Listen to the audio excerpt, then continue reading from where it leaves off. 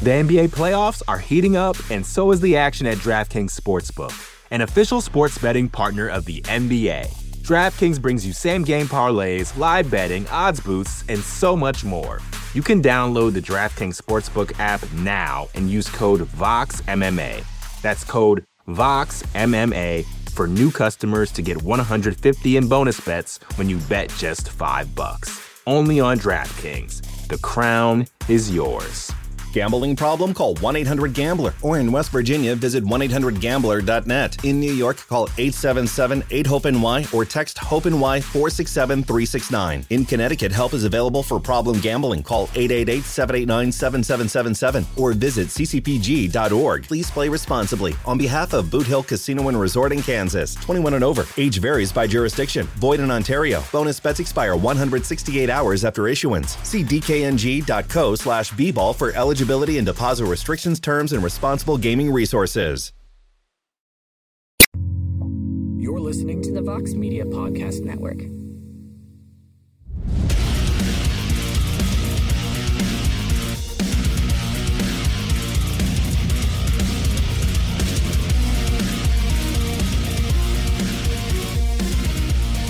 Welcome back to The Fighter versus the Writer. I'm your host, as always, Damon Martin. I am alongside the UFC legend. He's back after a week away, and let me tell you, the show is not the same without him. Matt the Immortal Brown. Matt, what's going on? Man, I'm glad to be back, bro. That was a long week without you. I miss your face. Dude, I tell you, like, it was weird. Like, listen, we had a great pinch hitter. Paul Felder came in, did a great job on last week's show. Really appreciate him doing the show. Kevin Lee as well. It was awesome to have him. But, man, it was just so weird. We've been in such a routine of doing the show. It was so weird not to do the show. I was like, this is just bizarre not having Matt on Mondays to talk about fighting. And so many things happened in this time of stuff. Like, I've been kind of off social media for the most part, kind of been traveling and dealing with hospital stuff. And, man, every time I looked back, it was like every, once a day or something. Like, there's just so much insane news. I'm like, could everybody just chill for a minute? Like, it's just January still. It feels like there's some weeks it feels like nothing really happens, and we're like, kind of digging around, like, what should we talk about? And then other times it's like everything ever happens. And during a downtime, like the UFC was off for a big part of that, and there's all this crazy, wild stuff happening. And in just a 2-week span that we've been away, it's like craziness. So yeah, it's quite a world we live in, the UFC these days. Yeah, and I think it's going to be a great year for 2023, though. I think I'm going to fight again probably. So I'm already gearing up, talking to the UFC about some different options. So let's make 2023 a big year, man. Let's get the podcast rolling, keep it going weekly, and get me a fight, and let's fucking have some fun this year. We'll do some fight camp podcasts. That'll be interesting. Yeah. Yeah. Well, that was always been our hold up before, right? It was because we've talked about doing podcasts so many times, and then I'm like, man, I got to fight. Like, I'm not doing this shit. And, but I'm kind of in a groove now. It feels comfortable, like part of my day. It's not like I don't feel like I'm going out of my way. And we do it on Zoom, so it's pretty easy. So I think I can keep it going this time. Yeah, for anyone who doesn't remember, when we used to do we had like 19 different names for our podcast, but back in the day we did the podcast with you, me, our friend Jeremy Loper, and of course the legend Mark Coleman. We used to go in a radio studio, so we'd all have to go to a radio studio. We'd sit down. Now, it was an awesome dynamic to all sit down together and do the podcast, but problem is we all had to travel to this place, which is like, for me, 20 minutes away, for you, 20, 25 minutes away. Everyone had to gather. We'd end up BSing for 40 minutes before we actually record. Then we record for like 2 hours. Then we BS again. So it ended up being like a 4 or 5 hour process. Now, it was fun. It was a blast to do it. But, it's a huge chunk out of your day. And this is like, we jump on Zoom, 45 minutes to an hour, and we're out the door, and it's not like really intrusive. And speaking of Mark Coleman, I was just hanging out with him this morning, and he's got some big things coming up for him. I think everybody should go follow him on social media. I don't know what his social media is, at Mark Coleman, probably, or Mark D. Coleman, maybe.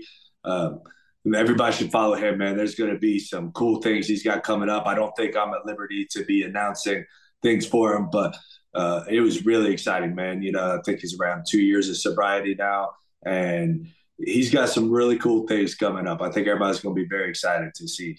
That's awesome. Yeah, I was actually going to mention we should get Mark on because obviously coming up in February, actually just a couple weeks from now, we're going to be talking about Fedor Emelianenko's retirement fight. That's his fight with Ryan Bader's coming up in Bellator. And I was like, we should get Coley on the show to talk about those legendary Pride days because, Fedor, and I think this time it's actually going to stick. Like, I think Fedor is actually going to retire this time. And, of course, he battled with Fedor back in the day and had that legendary run in Pride. I think, maybe we get Coley on the show to talk.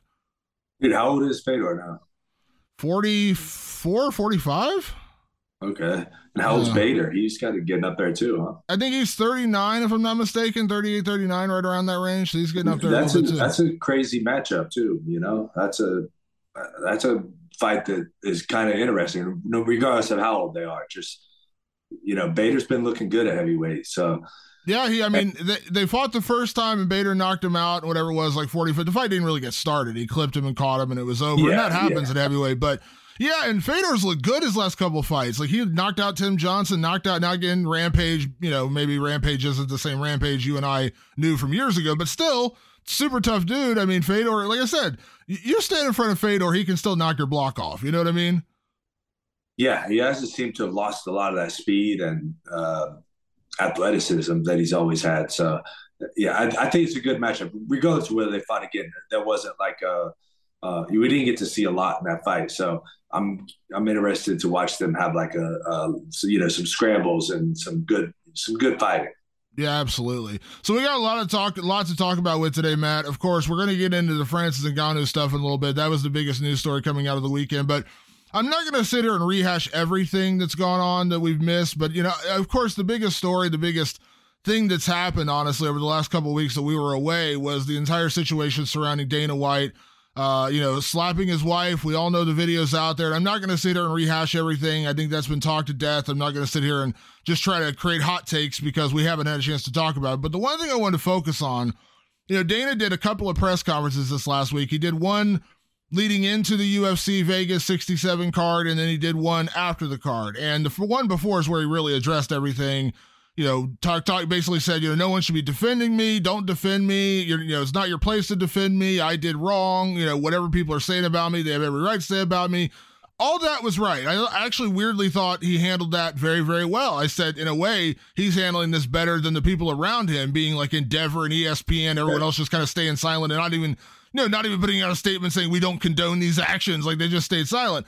But the one thing I wanted to touch on, and he talked about it last week and he talked about it again on Saturday night, was when people say, do you feel like you should be punished for this? And he said, well, what would my punishment be? I could have walked away in 2016. I could have walked away during the pandemic. I didn't.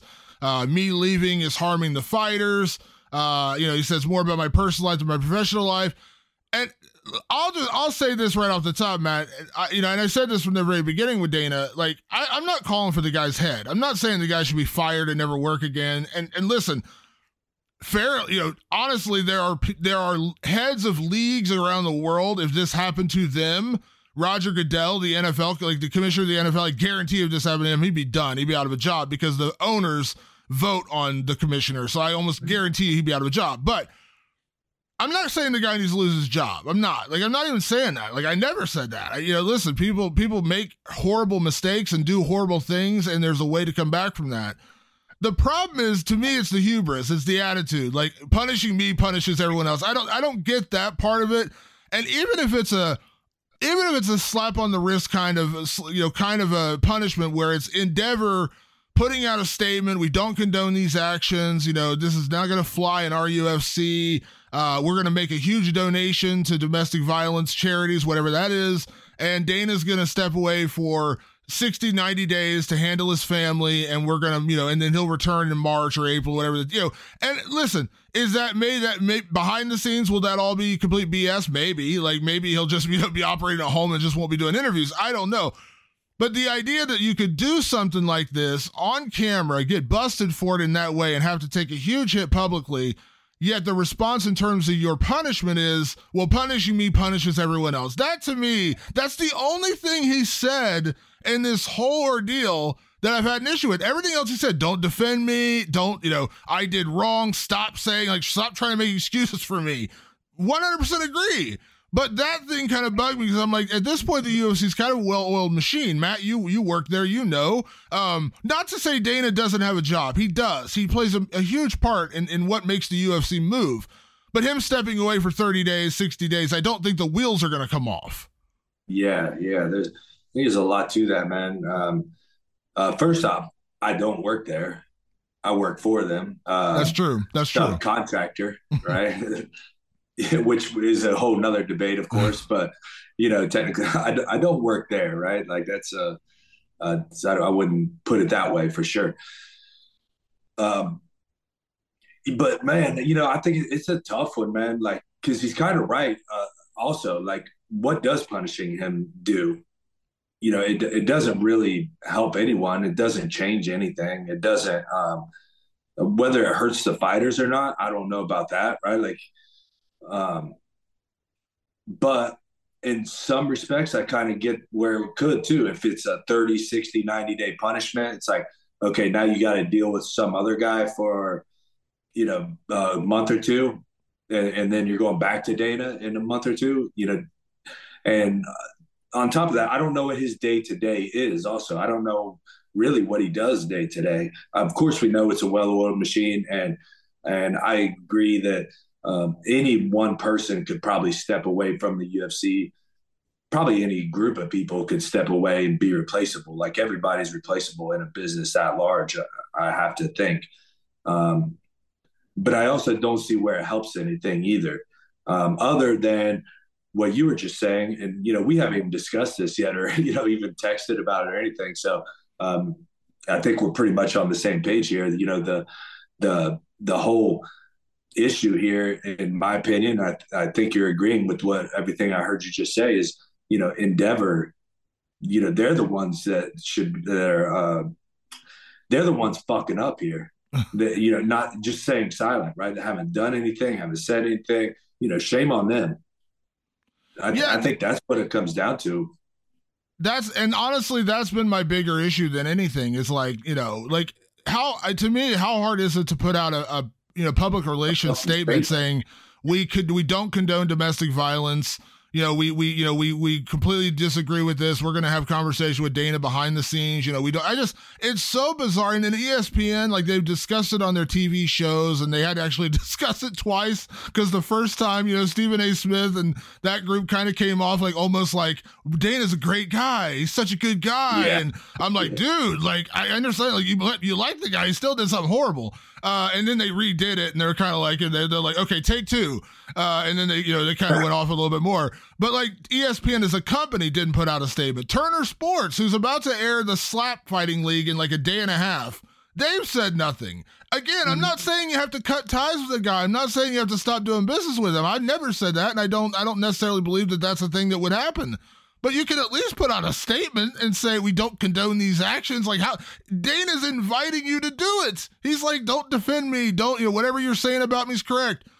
Then why aren't these companies just at least saying that? Like, how are they not like what mess? Like, here's a great example. And this is like one thing that like really, okay. You remember the whole situation a few years ago with Rihanna, the singer, and Chris Brown, that whole domestic violence situation when, that whole thing exploded. Yeah. WME, William Morris Endeavor is a company. They represent Rihanna. That's her agents. Imagine if Rihanna's going in the office and she's been a very public survivor of domestic violence.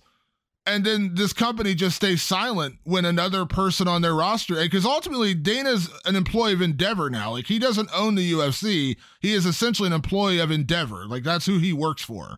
Right. The fact that they would, again, I'm not saying the guy should lose his job, but make a statement, put out a public relations release and just say, hey, we don't condone these actions. That video is terrible, whatever. And I'm not saying it all goes away, but at least you make an effort. Like at least you're publicly saying we don't, because by staying silent, you're not necessarily saying we condone this or we have no problem with it. But you're not doing it. You know what I mean? Like you're not absolving him, but you're also not even saying it's wrong. Yeah, it's weak. It's just very weak as a business, and that's where I look at, whether it's Ari. I think he's in the head guy, right, in charge, yeah. Right. And that's some of the things you have to do as a leader of a business, of a company. Is you have to make these hard decisions, and whether it's minimal, just a statement. I wonder what these meetings are looking like when they're talking about it and they're sitting down with the board or the different people involved and they're saying, let's just stay silent. Like, how does the meeting end with that?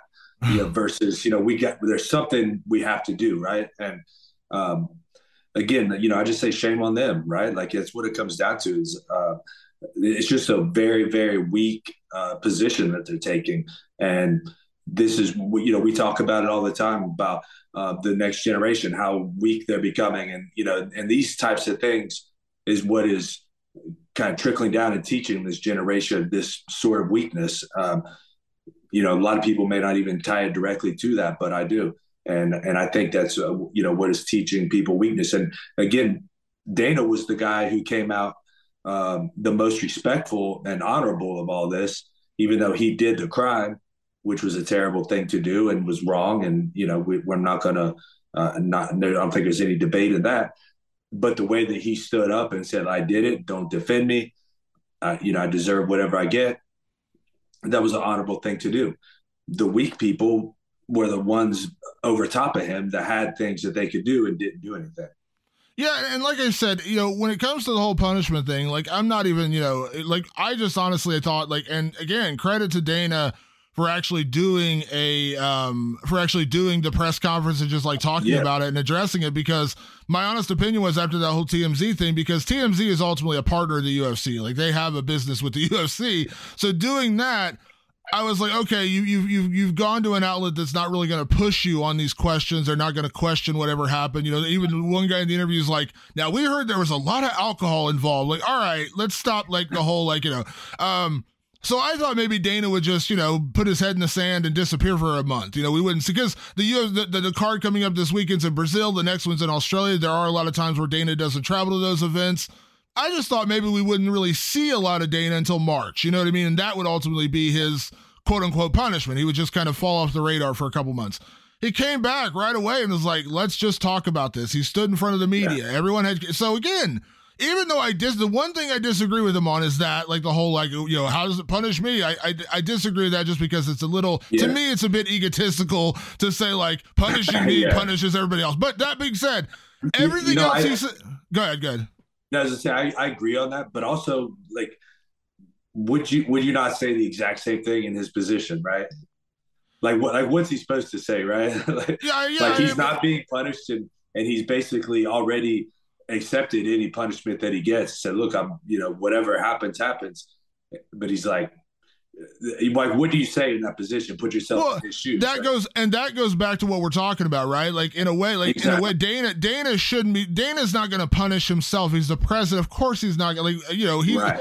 So why aren't Endeavor? Endeavor's really the worst one here, because they are the ones who employ him. And again, nowhere am I saying that the guy should be gone. I don't think that at all, and I don't believe that. But where are they just to say, like, we're going to handle this behind the scenes? What does that mean? It probably means nothing. It probably means that, they've talked to him about it, basically said, if this ever happens again, you're gone, whatever, you know what I mean? Like, whatever the case may be. But the fact that they're staying silent, like, yeah, in a way, I agree with what you're saying. Like, what's he supposed to say? Like, I'm going to, I'm suspending myself for 90 days? Like, he's the president of the UFC. There's no one above him in the UFC. So, yeah, I mean, talk about fumbling the bag. Endeavor's the worst one here, because they didn't make a statement. They didn't even try to, pretend that they're going to punish him. They didn't, you're right in that way, because, like I said, because everything else that Dana has said has been right. Don't defend me. Don't make excuses for me. What people have to say, I have to live with this for the rest of my life. All those things are right. And that's my whole point. Is Dana came out and in a time like this, like, it's a time, it shows who the strong and who the weak are. Dana came out. We all know what he did was wrong, and there's no excuse for it. He said it his damn self, so everybody can stop making fucking excuses for him, right? But at a time like this, you kind of weed out the weak from the strong, right? Dana came out strong. He faced up to it straight away, did a press conference, put it out there, said what he said, didn't defend himself. Ari, Endeavor, or whatever, WME, all these guys, they come out the weak ones, in my opinion. right? They don't have the integrity or the morals or, whatever it is to come out and just condemn it and, figure something out from it. Yeah. And that's, like I said, that's, even if the punishment is no punishment, the fact that you're at least putting out a statement saying we don't condone these actions. How hard is that? How do you mess that up? Like, how do you mess really that beyond up? Me why? Yeah, why? It's really beyond me why they haven't done that. It just doesn't make sense. It doesn't add up. Yeah, like when even like we've seen this in the UFC, when a fighter messes up or does something stupid or gets arrested or whatever the case may be, the UFC will, usually, we may, some people get released or whatever. We know that happens, but like sometimes they'll put out a statement. Like that's just normal business relations. Like that's just how it works. Like they'll put out a statement saying, we don't condone these actions. Right.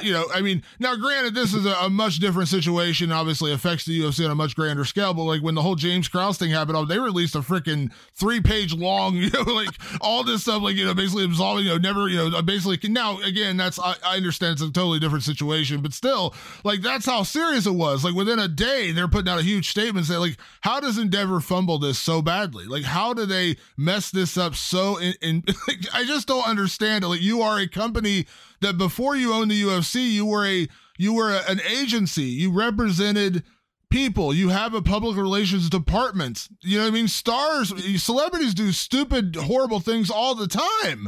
You know what I mean? And people put out, how do you fumble this so badly? I just don't understand it. I couldn't agree more. That's exactly what it is, man. It just doesn't add up. It doesn't make sense. And I'm not sure what exactly is going on. So ultimately, I just relegated to weakness, man. They're just being weak about it and poor decision making. And that's what part of being a leader is, part of being a CEO, part of being the head of a big business like that. You're going to have these hard decisions. And when they're not firm on their decision and strike right away, it shows weakness to me. Yeah, I agree. I totally agree. So we'll move beyond that. Of course, the biggest story coming out of the weekend, we all know the news. Jon Jones is officially back. He's going to fight Ciryl Gane coming up at UFC 286, I think is the number, 285. 285 in March in T-Mobile, which, by the way, I do still find it hilarious that some billboard operator at T-Mobile Arena broke the news before anybody else, which I thought was hilarious. That was a full-on, like, I can't believe this actually happened. But that was pretty funny. But then afterwards, we found out the UFC has cut all ties with Francis Ngannou. They let him go. They're not going to do a matching period. They're not going to do anything. They've officially made him a free agent. He can sign anywhere he wants, and they've stripped him of the heavyweight title, of course. Matt, your reaction when you saw this news, because it was what everyone was buzzing about on Saturday night. It kind of dominated the fights. We kind of forget there was a fight on Saturday night because everyone was talking about this. So what was your initial reaction when you heard that, Jon Jones is back, he's fighting Ciryl Gane, and Francis Ngannou is out? Yeah, well, my first reaction was I seen Jon Jones is back. I said, well, why is he not fighting Francis, right?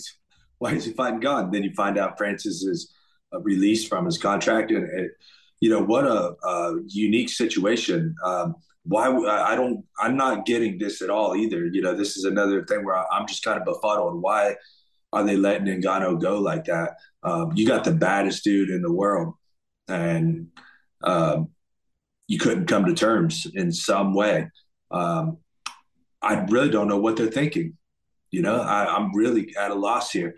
I got to think they got some sort of plan. I mean, maybe they're kind of banking on Jon Jones winning. They'll have him as the heavyweight superstar, which of course I'm picking him to win. And I think he will be a gigantic star at heavyweight, even more so than he is now. But man, I can't figure it out. I just don't know.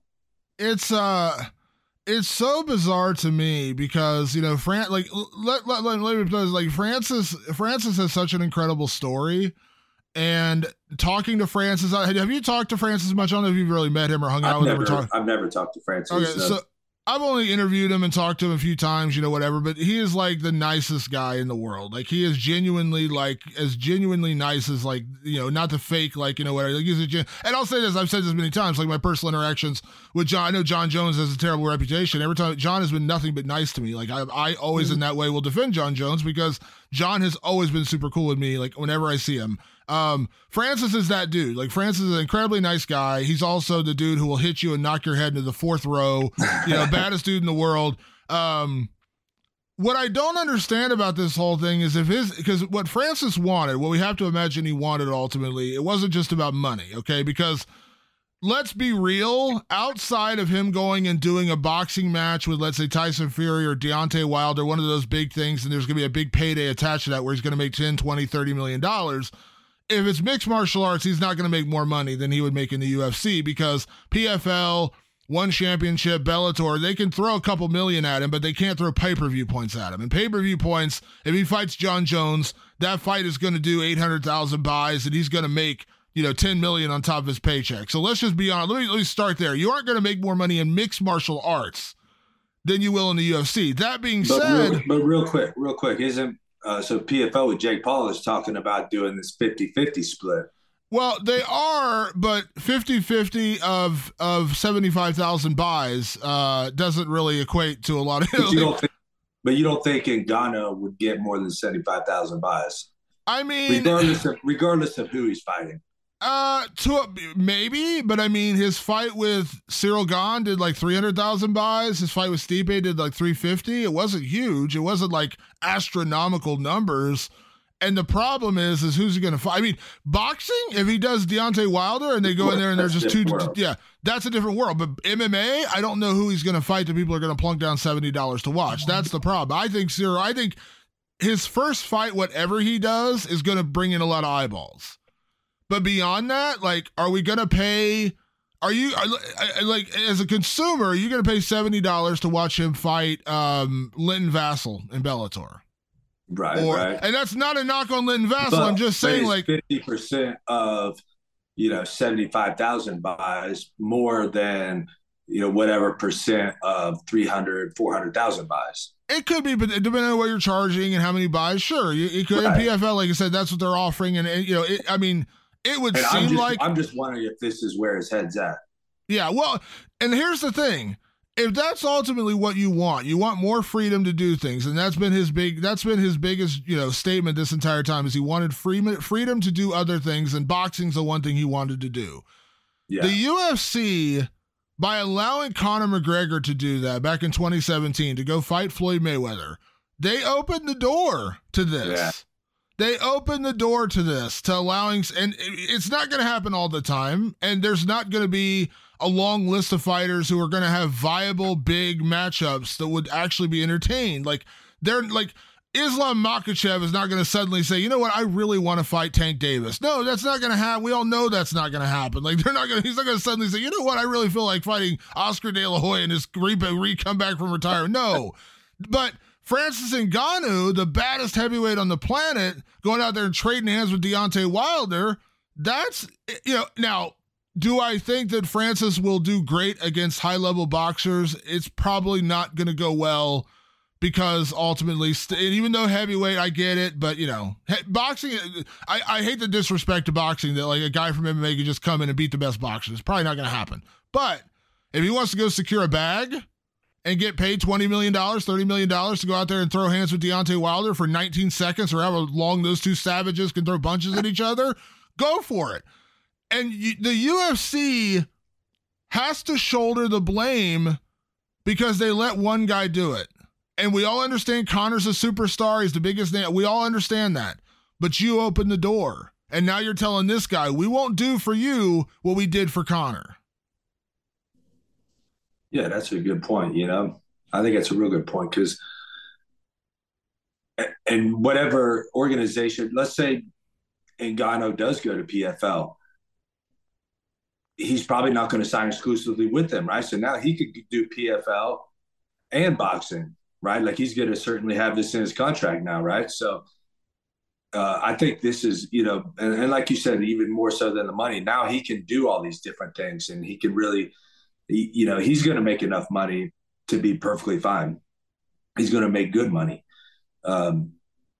He's not going to be fighting he doesn't have to deal with John Jones coming up to heavyweight, right? He doesn't have to deal with Stipe coming back and these guys trading their life off to fight him.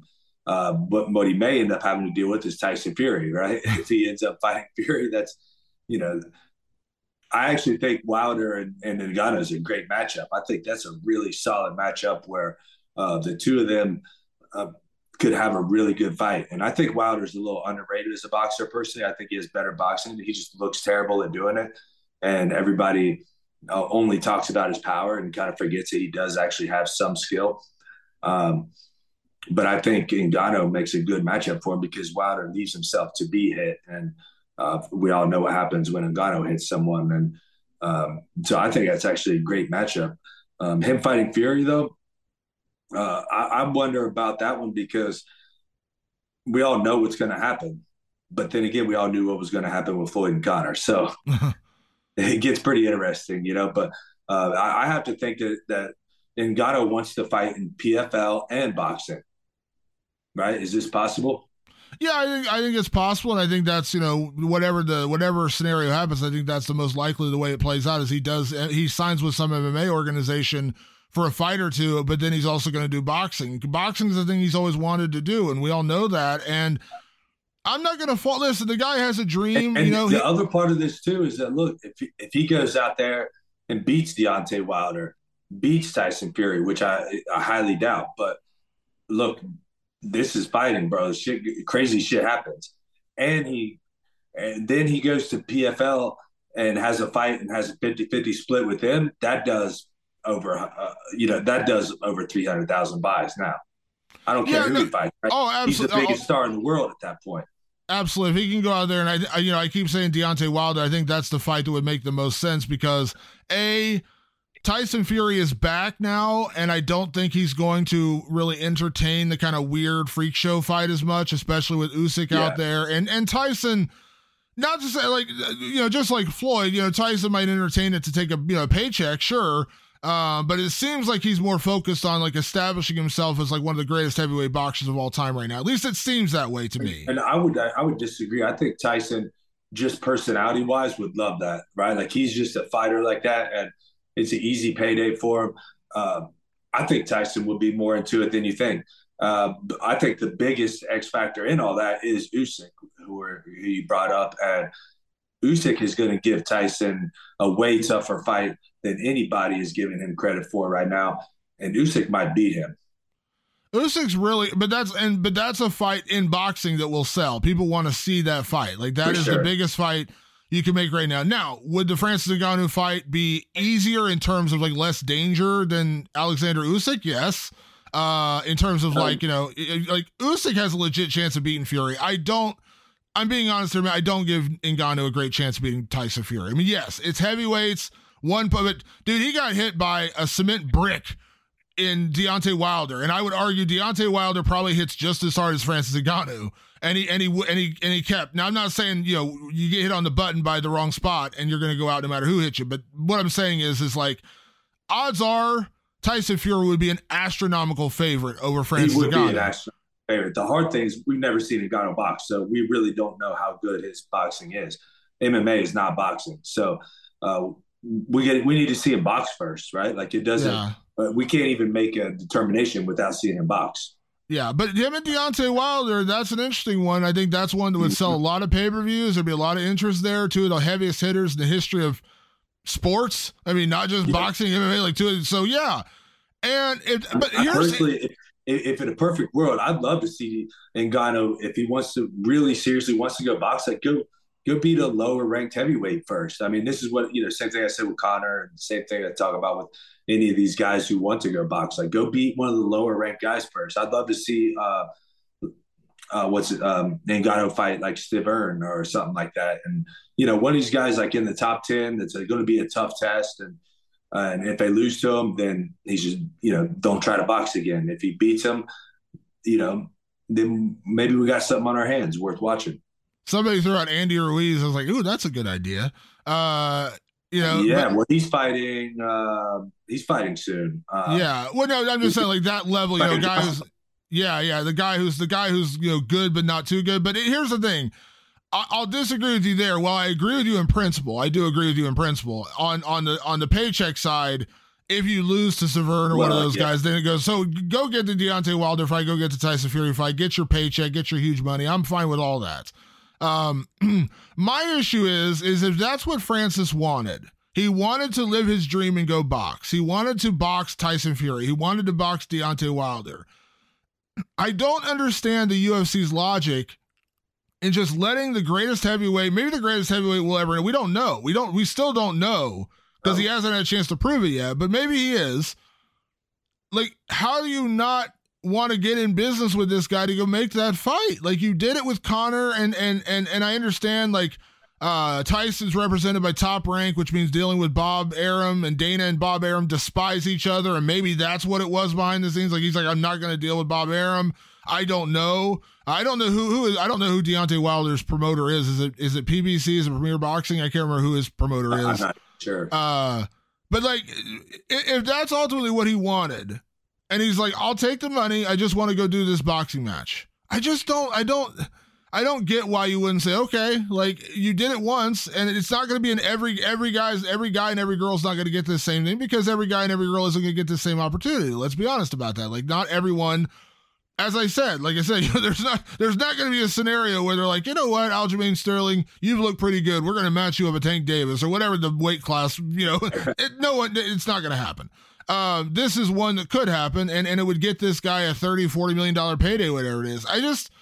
I don't understand the logic. And here's, and I'll say this, Matt, and here's where here's the thing that bothers me most about this. And I know everyone's been talking about this. Francis wanted money, but he also wanted freedom to do other things. We all know that. Francis has said that publicly numerous times. He said it on interviews and whatever. Why do we always have to get this narrative from Dana of him saying, well, he wanted to get paid more money to fight lesser competition, and that's not what we do here. He wanted to leave to fight. Now, could I argue and say that Francis will not face the same level of competition outside the UFC in heavyweights? Yeah, I could see that. Like, I understand, because heavyweight's not a deep pool. Like, it's just not. Like, you're not going to go fight the random dude, like, was Ante Delija, I think is his name, the guy who won the heavyweight in PFL. Like, are we going to pretend that dude is on the same level as Stipe or, John Jones or even Cyril Gane or Curtis Blades or Sergey Pavlik? No, we're not going to pretend that. We're not going to pretend that dude is on the same level. But to suggest that he's leaving surely because he wants to fight lesser competition is so ridiculous, and I don't understand that narrative. And that narrative worked for other guys for sure, right? Like, whether it was true or not, like, we could kind of buy into it a little bit, right? With Francis Ngannou, it's like, wait a minute, like, this dude just beat the best heavyweights in the world. Like, did you see what he did to Alistair Overeem? I don't think he's scared of anyone, right? Like, yeah. I mean, he beat Stipe handedly, right? I mean, come on, man. Like, yeah, you can't. I don't think anybody's buying into that for Francis. Yeah, just don't say it. Like, stop that. He does it every time. Like, when Dustin Poirier supposedly didn't want to fight Tony Ferguson or something, he came out, he's like, maybe he just doesn't want to fight him. Maybe he doesn't like that fight. I'm like, come on, it's Dustin Poirier. Like, the dude fights everyone, anyone. He's never, like, just stop. Are there times when fighters turn down fights because they don't like a matchup? Of course that happens. We all know that. It happens. But to this narrative that they're afraid, dude, you step in a cage with another human being knowing full well you could potentially get your head knocked off or a limb broken, whatever. You step to suggest that he's like, he doesn't say he's scared, but he kind of says he's scared, right? Like, that's kind of the narrative you're building when you're saying, like, well, he wants to get paid more for lesser competition, and that's not what we do here. I'm like, come on, Dana, we all know better than that. It's sort of a political thing, I think, where, I mean, if you think of the politicians or Dana speaking, you're speaking to the lowest common denominator here, right? You're not speaking to the people that are educated and, right, like, you're speaking to the casuals. Like, those are the people that you're pandering to the most on when you're saying things like that. And a lot of them probably believe it, to be honest, right? Like, they'll buy into anything because they don't know the ins and outs of it. It's very similar to how politicians say different things, right? They're just saying things that mainstream mass people are going to buy into. And those that really know, like me and you, we know Francis isn't scared of anyone. And, we'll have listeners on here that'll understand and they'll listen to us and say, oh, yeah, they're right. But, there's millions of other people out there that are going to buy into it probably. The NBA playoffs are heating up, and so is the action at DraftKings Sportsbook, an official sports betting partner of the NBA. DraftKings brings you same-game parlays, live betting, odds boosts, and so much more. Don't miss out as the NBA postseason winds down. And new customers to DraftKings can bet $5 to get $150 in bonus bets instantly. You can download the DraftKings Sportsbook app now and use code VOXMMA. That's code VOXMMA for new customers to get $150 in bonus bets when you bet just $5. Only on DraftKings. The crown is yours. Gambling problem? Call 1-800-GAMBLER. Or in West Virginia, visit 1-800-GAMBLER.net. In New York, call 877-8-HOPE-NY or text HOPE-NY 467-369. In Connecticut, help is available for problem gambling. Call 888-789-7777 or visit ccpg.org. Please play responsibly. On behalf of Boot Hill Casino and Resort in Kansas, 21 and over. Age varies by jurisdiction. Void in Ontario. Bonus bets expire 168 hours after issuance. See dkng.co/bball for eligibility and deposit restrictions, terms, and responsible gaming resources. Yeah, I want to talk about John Jones at heavyweight in a second, but last thing on Francis, I want to say this. The UFC has rarely lost a fighter they either wanted or wanted to keep. We all know, of course, Dana brought it up with Fedor. That was a big one years ago. And to be honest, and I'll say, I know it's a controversial statement now, and I'll say, I don't think losing Fedor was the worst thing ever. I love Fedor. You will know, I'm a huge Fedor fan. And I loved watching him at Pride, and the dude is still going at 45 or whatever he's doing right now. But I never quite, I never thought that, would I have loved to see Fedor in the UFC? Of course. But I never thought that was because he was never in the UFC, right? We still have the unanswered question. And he eventually fought Fabricio Verdum. He lost. He had a couple other losses in there, and maybe that would have happened in the UFC. I don't know. But I can't imagine, out of everyone that's ever been out there, free agent or fighter who's been in the UFC and left, and I'm talking about guys like Eddie Alvarez or Benson Henderson, guys who have been champions, guys who have been there. To me, Matt, am I wrong in saying this is the biggest loss the UFC's ever had in terms of losing a fighter who's left the organization who they wanted to keep and they couldn't keep? I can't think of another scenario where there's been anyone of this level, right? Of this level. Francis, freaking the heavyweight champion, the baddest dude on the planet. And he's gone. That's the biggest loss. And probably in his prime too, right? I mean, I think his age is questionable, whether it's true that he's 37, right? I think he's 34, I think 33 or 34 or something like that. Yeah, I think that maybe I just follow too much conspiracy bullshit on Twitter, but there's a lot of people saying dude, he's probably more 41 or 42. But whatever, who cares? I can't think of a bigger loss either. I can't think of another guy who, again, I think Francis is either in his prime or very close to his prime, right? He's champion. He's smashed the top guys in his weight class. So, I can't think of anyone. And I just got to wonder if, is Francis, when he says he wants the freedom, is he equating that freedom to more money? Is that what he's saying? He's okay, I can do what I want and I can live or die on my own work, right? Where he knows in the UFC, this is his only option, right? He's got to fight the next toughest guy, and that's how you make money, right? And however much they're able to pump up the next guy is going to depend on how much money he can make. Where now at least he has options, and if he goes out there and does some great things, he can be, one of the wealthiest athletes in the world. If he goes out and, maybe loses or something, of course, his stock will go down and it won't be that much. But it seems to me, what I take from it is he's betting on himself here, and he thinks he's going to go do some great things, and he's, wants to have that availability to do that. Yeah, and listen, I think Francis is probably one of the only guys in the sport that could do that right now, right? Where he can bet on himself and know there's going to be big paychecks out there. PFL is going to roll out the Brinks truck to sign him. Bellator should be talking to like the people at Paramount, be like, what assets can we sell to sign Francis Ngannou? You know, all these organizations. And again, even if, like Deontay Wilder, like if I'm Deontay Wilder, I would take to Twitter right now and call him out. Like, Francis, you're free. Let's go. Because I love Deontay. I agree with you. I think he's a much better boxer than people give him credit for, but he's lost to Tyson a couple of times, and the last one really didn't go well for him.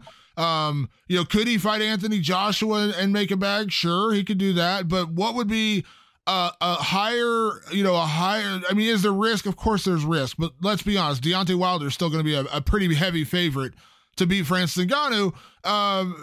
Low risk, high reward. I mean, you're gonna, because the attention that Francis is gonna bring, you're gonna get more from that than any other fight you're gonna have in boxing right now, probably. Like, you could go to the UK and fight Anthony Joshua and it'd be a big fight, but is it gonna translate into pay-per-view buys? I don't know that there's gonna be a lot of people. I mean, you'll sell some, but I think Francis would sell more, is what I'm getting at.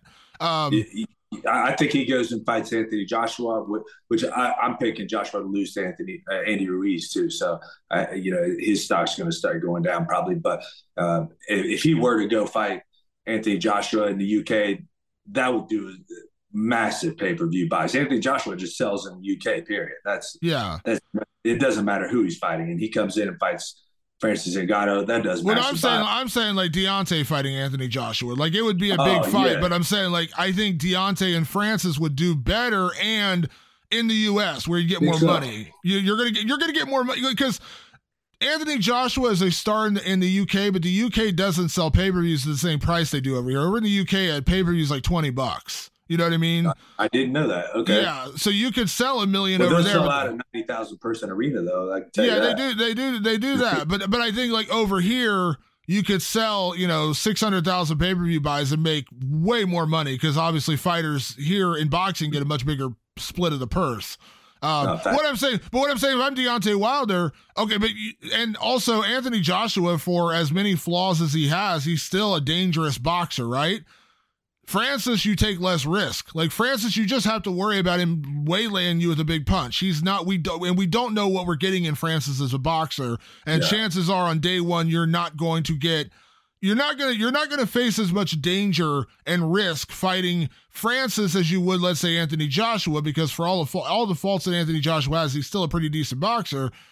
And fighting Francis Ngannou, you get a big, big paycheck. Guaranteed $30 million, whatever. So if I'm Deontay Wilder, I'm calling out Francis today. Like, I'm calling him out saying, let's go, big boy, let's go.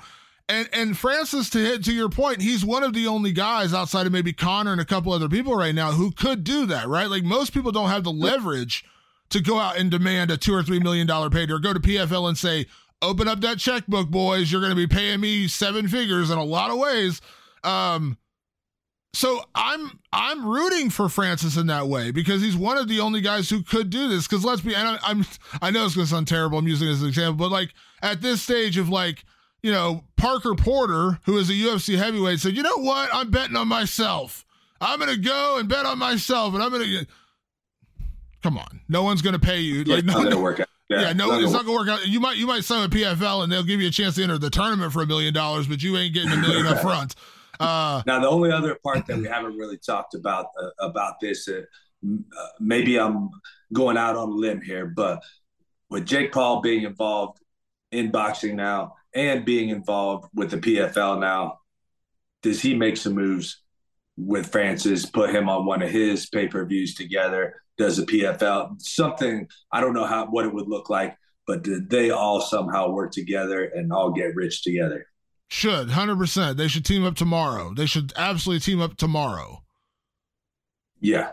What better way how does that work? What is Jake Paul? He's with Triller, right? No, he's not with. He does a one fight deal every time with Showtime. Showtime's been his promoter, but just like in boxing, it's like a one-time thing. Like, they're not signing like a long-term deal. So from my understanding, he can pretty much go where he wants. Showtime's just been his promoter over the last couple of fights, but now he does have some sort of deal with PFL, so maybe that's where he's going to box now too. I don't know. I don't know the ins and outs of that, but I agree with you. Jake Paul and Francis, they did a TV show together, and they were kind of talking about like this. This is like a year ago or like 8 months ago. They were doing a show where they were talking about this whole, collective bargaining and unions in the UFC and the freedom the UFC doesn't give you. They seem to be a little bit of kindred spirits where Dana White was concerned. Team up, do it. That's what I'm wondering is something going on that no one's really talked about yet that I haven't heard. At least I haven't heard anything about. No one's mentioned. So just thought I'd bring that up and throw that out there. No, you're absolutely right. And listen, Jake Paul fighting Tommy Fury and Francis fighting Deontay Wilder, that is a massive pay-per-view. Massive. Massive. Big as it gets. Yeah, do it. Outside of, I don't know, Fury versus Mike Tyson or something. Yeah, do it. And again, I'm rooting for Francis to make it. Now, long term, is there a chance Francis might struggle to find competition if he does, let's say he fights Deontay Wilder and loses, and then he's in PFL fighting, Ante Delija? Is he going to eventually run out of competition because heavyweight's just not that deep? Sure, it's possible. But that's 2 years down the road. And guess what? Right. 2 years down the road, he might be retired with a freaking bag as big as a house. You know what I mean? He might have like $50 million in the bank and say, I'm peacing out, boys. And the only one that I want to happen that will absolutely not happen, probably completely out of the question, but what I would actually like to see out of this whole thing is in glory, Alistair Overeem versus Francis Ngannou. Yeah, I'd like to see Rico Verhoeven and Francis would be interesting. Rico, yeah. I mean, I just like to see it only because of what happened with Alistair the first time. Oh, sure. Yeah, see it in kickboxing. Under Alistair's preferred rule set. But yeah, I didn't even think about Verhoeven. God, yeah, what a fight that would be too, huh? Yeah, absolutely. The other piece of this puzzle, Matt, is of course Jon Jones is officially back. He's going to fight Ciryl Gane in March. I said this when we did our year preview show a couple weeks back, and I said that Francis was the scariest guy to fight Jon because Francis has that incredible one-punch knockout power that it levels the playing field. As good as Jon Jones is, it levels the playing field against anybody, and all he needs to do is clip you one time and you're done. I like Ciryl Gane very much. He's an incredibly talented guy, but he got taken down at will by Francis Ngannou. A 260-pound Jon Jones, unless he's moving in there like a slug because he's so heavy now. Dude, remember when Jon Jones fought Brandon Vera and he took him down and just elbowed his head into the middle of the canvas? I have a little bit of a feeling that's how this fight's going to go. And I like Ciryl Gane very much, but if Jon Jones is smart, and I think Jon Jones is very smart in the cage, does a lot of stupid things outside the cage. Inside the cage, dude, his fight IQ is astronomical. I think he takes Ciryl Gane down and elbows him into oblivion. And listen, the UFC has bet big on Jon Jones before and come up snake eyes because Jon's made a lot of dumb mistakes. But if Jon's got his act together and things are going well for him, I do think there's more danger at heavyweight. Guys like Curtis Blades who can wrestle, a guy like Sergey Pavlovich who's got that huge one-punch knockout power. But Jon Jones, he could. I mean, like I said, that how do you make people forget about Francis Ngannou? You throw Jon Jones in there at heavyweight. Yep, I couldn't agree more. And I think the other thing too is that I think Jon Jones is going over with Henry Cejudo, going to have him coach him, and I think that's a great match for Jon in terms of a guy who he can really relate to, and a guy that can be a positive influence on him and help him not only in the cage but in life too. I think that's going to be a great match as training partners, coaches, however you want to put it. And Jon Jones is going to go in and wreck the heavyweight division, without Ngannou there. I think Ngannou was the only chance of beating Jon Jones. Unfortunately for Gane, like you said, it's just a terrible matchup, man. Like, what's he going to – Jon's just too smart. He's, like you said, he's going to find a way to take him down, and it's going to be very, very bad news. Gane has years and years to go to catch up, if he ever could catch up to Jon Jones on the ground, which is pretty unlikely. And it's going to be a pretty. The only thing is Jon is hittable, and Gane is good at hitting people. So, I think that's Gane has a chance. Like, I'm not going to say that Jon's just going to walk right through him and blow him out. Like, Gane has a chance in this fight. There is a path to victory for him.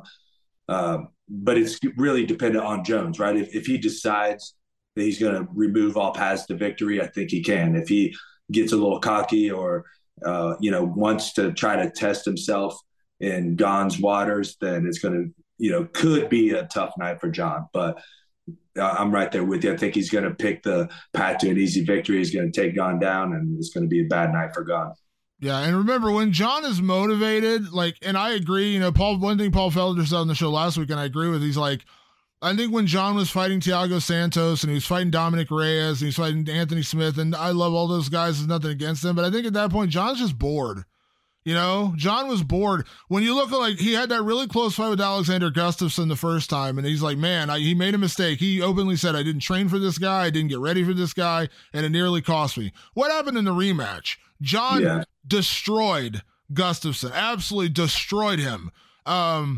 I think John is going to be more motivated now because these guys are more dangerous. There wasn't as much inherent risk fighting Anthony Smith. There wasn't as much inherent risk fighting Thiago Santos, even though I know Santos has big power. I get all that, but still, he already beaten the legends. He went through Shogun, he went through Rampage, he went through Daniel Cormier, he went through all the legends, and now he's just fighting the next guy. And I don't think John's into just fighting the next guy. I still do think at his best, the Stipe matchup is interesting because Stipe's got the wrestling, he's got heavy hands. It's interesting, and I think Curtis Blades is interesting. I think Curtis has incredible wrestling. He's a big guy. He's got good. He's gotten much better hands recently. I think again, your guy Sergey Pavlovich will be interesting, but the one guy I gave a legitimate chance to beat John Jones is not there anymore. Yeah, that's exactly right. And that's the thing. John can out wrestle all these guys. I think that's the big problem that they all have. When we watched him fight Daniel Cormier and he stuffed Cormier's takedowns like it was nothing, and then took Cormier down, I don't put anything past John Jones now, right? and then come to find out he was on a coke binge the week before. You can't put anything past this guy, man. It's going to be exciting to watch him in the heavyweight division, and I'm not seeing anybody giving him a real hard match, to be honest. Yeah, he's going to be a favorite against everybody. You know my feelings on Stipe Miocic. Love him, Ohio legend. Your guy Sergey, I think he's a force. I think he's a really, really fun guy to watch. Curtis Blades, maybe the most underrated heavyweight in the sport right now. Tom Aspinall, a guy that I know you're very high on. We've talked about him, but nobody's going to be favored to beat John Jones, and that's the reality. I think Francis Ngannou was no one matched up well with him. No, and John, you bet John. I bet John's a massive dude. He's not a guy who's going to be going up to heavyweight and giving up size. John is a huge guy. You know what I mean? John's not going to be giving up reach or size or you could argue power, but the way he's working out and getting ready to fight a heavyweight sure looks like he's putting on power.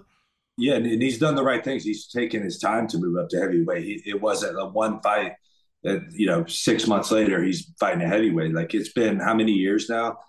So he's had time to pack on this weight and get adjusted to it, get the cardio there. So the only real question is, is John's cardio going to hold up at heavyweight? Is he, going to be a little slower at heavyweight? These are the only real questions, but skill for skill, John Jones is by far the best guy out there at heavyweight now. I think talent-wise, to me, it comes down to two people. It's Demetrius Johnson and John Jones in terms of the most talented fighters I've ever seen. Mm-hmm. And there's just some things you can't overcome in that. You know what I mean? Talent-wise, at heavyweight, there's just no one as talented as John Jones. Now, again, it's heavyweight. Can you get clipped? Can you get caught? Can you get a straight punch? Sure. You know what I mean? When Derek Lewis caught Curtis Blades, I think if they fought again and fought 10 more times, I'd pick Curtis Blades to win every single time. But in that one instance, he made a mistake. He ducked his head, and Derek Lewis hit him with the uppercut and knocked him out. That can happen, absolutely. But if you're just talking about matchup wise, it's like Demetrius. Just no one's at his weight class. No one should beat Demetrius Johnson. It shouldn't happen. Right. And I agree with you on Henry Cejudo too. I think in the long run, Henry may end up being a better coach than he is a fighter, and he's a really good fighter. He seems to be an incredible coach. And Listen. And with John Jones having someone like, I think there's a big difference between having, nothing against Greg Jackson, but, Greg Jackson is a martial arts coach and is a guy who he wasn't really a fighter, didn't really do Henry Cejudo was a gold medalist. Like, John has a certain level of respect for him that you can't get any other way other than going out there and getting a gold medal. So, I think that level of respect is going to be a big factor in Henry coaching John. Yeah. So outside of like a weird upset, we're both kind of agreeing no one at heavyweight in the UFC right now beats John Jones. Yeah, that's exactly it. Because one of the big things I've noticed about John is, he's had some close fights and, hasn't always dominated everyone. But with the one thing that I've noticed about him is he never makes the big mistake. Right. He doesn't, like Curtis Blades made a big mistake. You were just talking about, put his head down, wrong time, wrong spot. John just never makes those big mistakes that are fight ending mistakes. He'll get hit, make small mistakes. Maybe gets a little bit lackadaisical at times. Maybe doesn't take it so serious. Maybe he's a little overconfident. Maybe, whatever it is. But he never makes that mistake, which, I can look at my own career. Like, I've made those big mistakes before. Right. And, you just don't see John do that. He never does the fight-ending mistake. It was almost like if you watch the Bengals-Ravens game, right? Like Lamar Huntley made the big mistake that changed the game, right? John just doesn't do that. You have to force him to make a big mistake, and that's not an easy task against a guy as skilled as him and as athletic as him. And we all say defense wins championships, and he never makes that big defensive error. Where you're looking at having an ability to win the fight. The only time that he actually did make a mistake that was that big was against Vitor Belfort that I can think of. He gave up his arm. Vitor took the arm. John gutted out and got through it. But that was a very rare thing, and I think who knows what was going on in John's head. It looked to me like he was just completely relaxed and was like, dude, I'm like, this is going to be real bad for you. And then Vitor just, it's Vitor Belfort, right? He just popped it out of nowhere, exploded into it. But that is so rare for John Jones from everything I've ever seen from him. Yeah, we can talk about all the dumb things he's done outside the cage, but inside the cage, he might be the smartest fighter ever. Like, honestly, like he may be like fight IQ. We talk about fight IQ all the time. John Jones may be head and shoulders above everybody. Like, that may be his greatest asset. You know what I mean? He is smarter than you in the cage, and it's going to be hard for anyone to beat him at heavyweight. Like I said, Francis was the one guy. I don't know that anyone else does it. Yeah, the only one I compared to him fight IQ wise is probably GSP. Yeah. Oh yeah, GSP. Yeah, he's and I give Demetrius, like I said, I think talent wise Demetrius is up there as well. I just think that those guys and there's a reason why GSP after the Matt Serra fight, he rarely, he never, he went out there and beat everybody, at their own game and dominated. And we're talking about fight IQ, which is, a different thing than, skill for skill. And when I see Demetrius, it's not so much fight IQ, ability to adjust and see things. He's just that much better than everybody. That's what I see there. With guys like Jones and GSP, I do see more fight IQ there personally. Again, so it's just a difference, where, Demetrius is just the best fighter in history, in my opinion. But it's not necessarily because of his fight IQ, I don't think.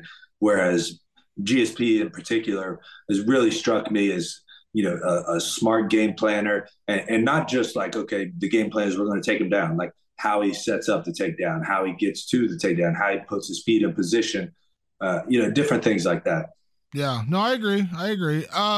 Real quick before we get out of here, Matt, we do have the first UFC pay-per-view of the year coming up in a matter of days. I wanted to get a couple quick picks from us because, of course, we have two title fights at the top of the card. The flyweight title fight between Deiveson Figueiredo and Brandon Moreno, and, of course, the new light heavyweight title fight between Glover Teixeira and Jamal Hill. Not going to spend a ton of time. We're just going to do some picks real quick. So this is part 4 of Moreno Figueiredo. The first 3 fights have all been great. Obviously, there was the one fight that was a bit lopsided when Moreno beat him pretty handily, and I think a lot of that, of course, Figueiredo seemed to have a really terrible weight cut for that one. Not making excuses, it just seemed like that's what happened. The other ones, of course, one was a draw, and then Figueiredo eked out a really close decision in the other one. Matt, which way are you leaning in this one? Are we going to see Figgy Smalls remain champion, or is Moreno going to get the job done and finally put an end to this, was a quadrology or whatever the hell you call it, for 4 times? I think Davison should win this fight. I think he has the skills and the ability to win the fight. But I've said that on all their fights. And I think Moreno just, God, he finds a way to fucking pull it out, man. He's the guy that seems to be getting better every single time he goes out there. And he's the guy who's got heart for days and just fights like a fucking ferocious honey badger. So I'm actually going to go with Moreno, even though I think Figueiredo should be able to do it. But I think Moreno, man, he's just getting better, and I think he's going to show even more new things this time. He's got the heart of a lion, man. I agree on everything you just said, but I'm still sticking with Figueiredo. 2 things I think play in his factor. He is fighting at home in Brazil. The crowd's going to be on his side, and whether you like it or not, crowd rising and falling from punches and things like that. I still think it does affect judging sometimes when a big swing and a miss can still look like a punch and the judge is like, ooh, he must have hit him. So there's one thing, but also 2, I do take into account that Brandon lost his head coach. Listen, James Krause was his head coach. Seemed like they had a really strong relationship built up, and he's gone now. And it's just it's a weird one because it all happened relatively soon. I know he's been working with Saif from down at Fortis MMA. Saif is an incredible head coach. But 2 months of working with the guy, are you going to have the same rhythm, the same patterns, the same corner work, all the things you had? So I think that's a factor. So I'm going with Figgy Smalls. I think Figueiredo pulls it out. I think it's going to be another close fight. I agree with you. I think it's going to be like one of those 48-47 kind of decisions, but I'm going to go with Figueiredo to pull it out.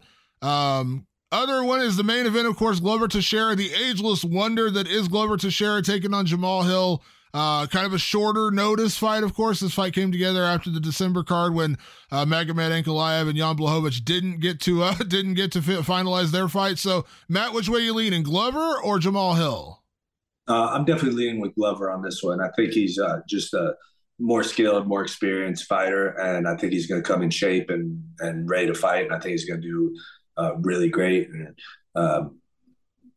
Jamal Hill is an absolute savage too. So, can't take nothing away from him. And I just lean. I think it's more of an instinctual leaning on this one than most times. My gut tells me Glover's going to pull this one out. I agree. I'm going with Glover Teixeira as well. I think Jamal Hill is an incredibly talented guy and super dangerous. He's a knockout artist. We've seen that, but I think this is still just a little bit too much too soon for him. Like, I think he was still 1, maybe 2 fights away from this. You know what I mean? I think ideally, like, he had that fight with Anthony Smith booked. If he would have beat Anthony and then maybe beaten one more, maybe would have beaten, a Magomed Ankalaev, or one of those guys, like one of those other upper echelon top 2, top 3 guys, then we'd be there. But I think this might be just a bit too much too soon for him. I think he's still a fight or 2 away from that level. And I still have faith in the old dog, man, Glover Teixeira. Like I said, you look at that ground game, you look at his striking. I just think he's got a little bit of gas left in that tank, and I think Glover's going to pull it out and become champ again. Yeah, and I think that what you just said was what I left out. Like, I think Glover just has a lot more ways to win too. I think that's kind of the icing on the cake here. Yeah, absolutely. All right. That is our show for this week, Matt. We'll be back next week. Of course, you'll be back next week. The show is not the same without you, so don't go away again, please. And we appreciate everyone tuning into the show. Matt, where can people check out people supporting you? Of course, I know you were just in LA with one of your sponsors working, so where can people check out what you got going on? Yeah, I am the Immortal on Facebook and Twitter, Instagram, at the Immortal Coffee, at theimmortalcoffee.com. And of course I got my dynamic striking instructionals and check out. Working on building my own online instructional right now, actually. Full system, full curriculum from striking and clinching, wrestling, jiu-jitsu, fitness, a little bit of everything. And my sponsor that brought me out to LA, you got to thank them. Routine, ROOTINE. That's a multivitamin made specifically for your own body, which is They take your blood and they take your saliva and they see what you're deficient in, see what you're high in, see how your DNA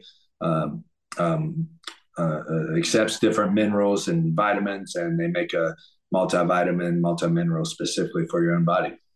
Love it. Love it. Matt, we'll be back next week with another edition of the Fighterverse Radio. Make sure you check us out on all of your favorite podcast platforms, Apple Podcasts, Spotify, and of course, you can always find us over on MMAfighting.com. For Matt Brown, I'm Damon Martin. Thanks so much for tuning in. We'll see you next week.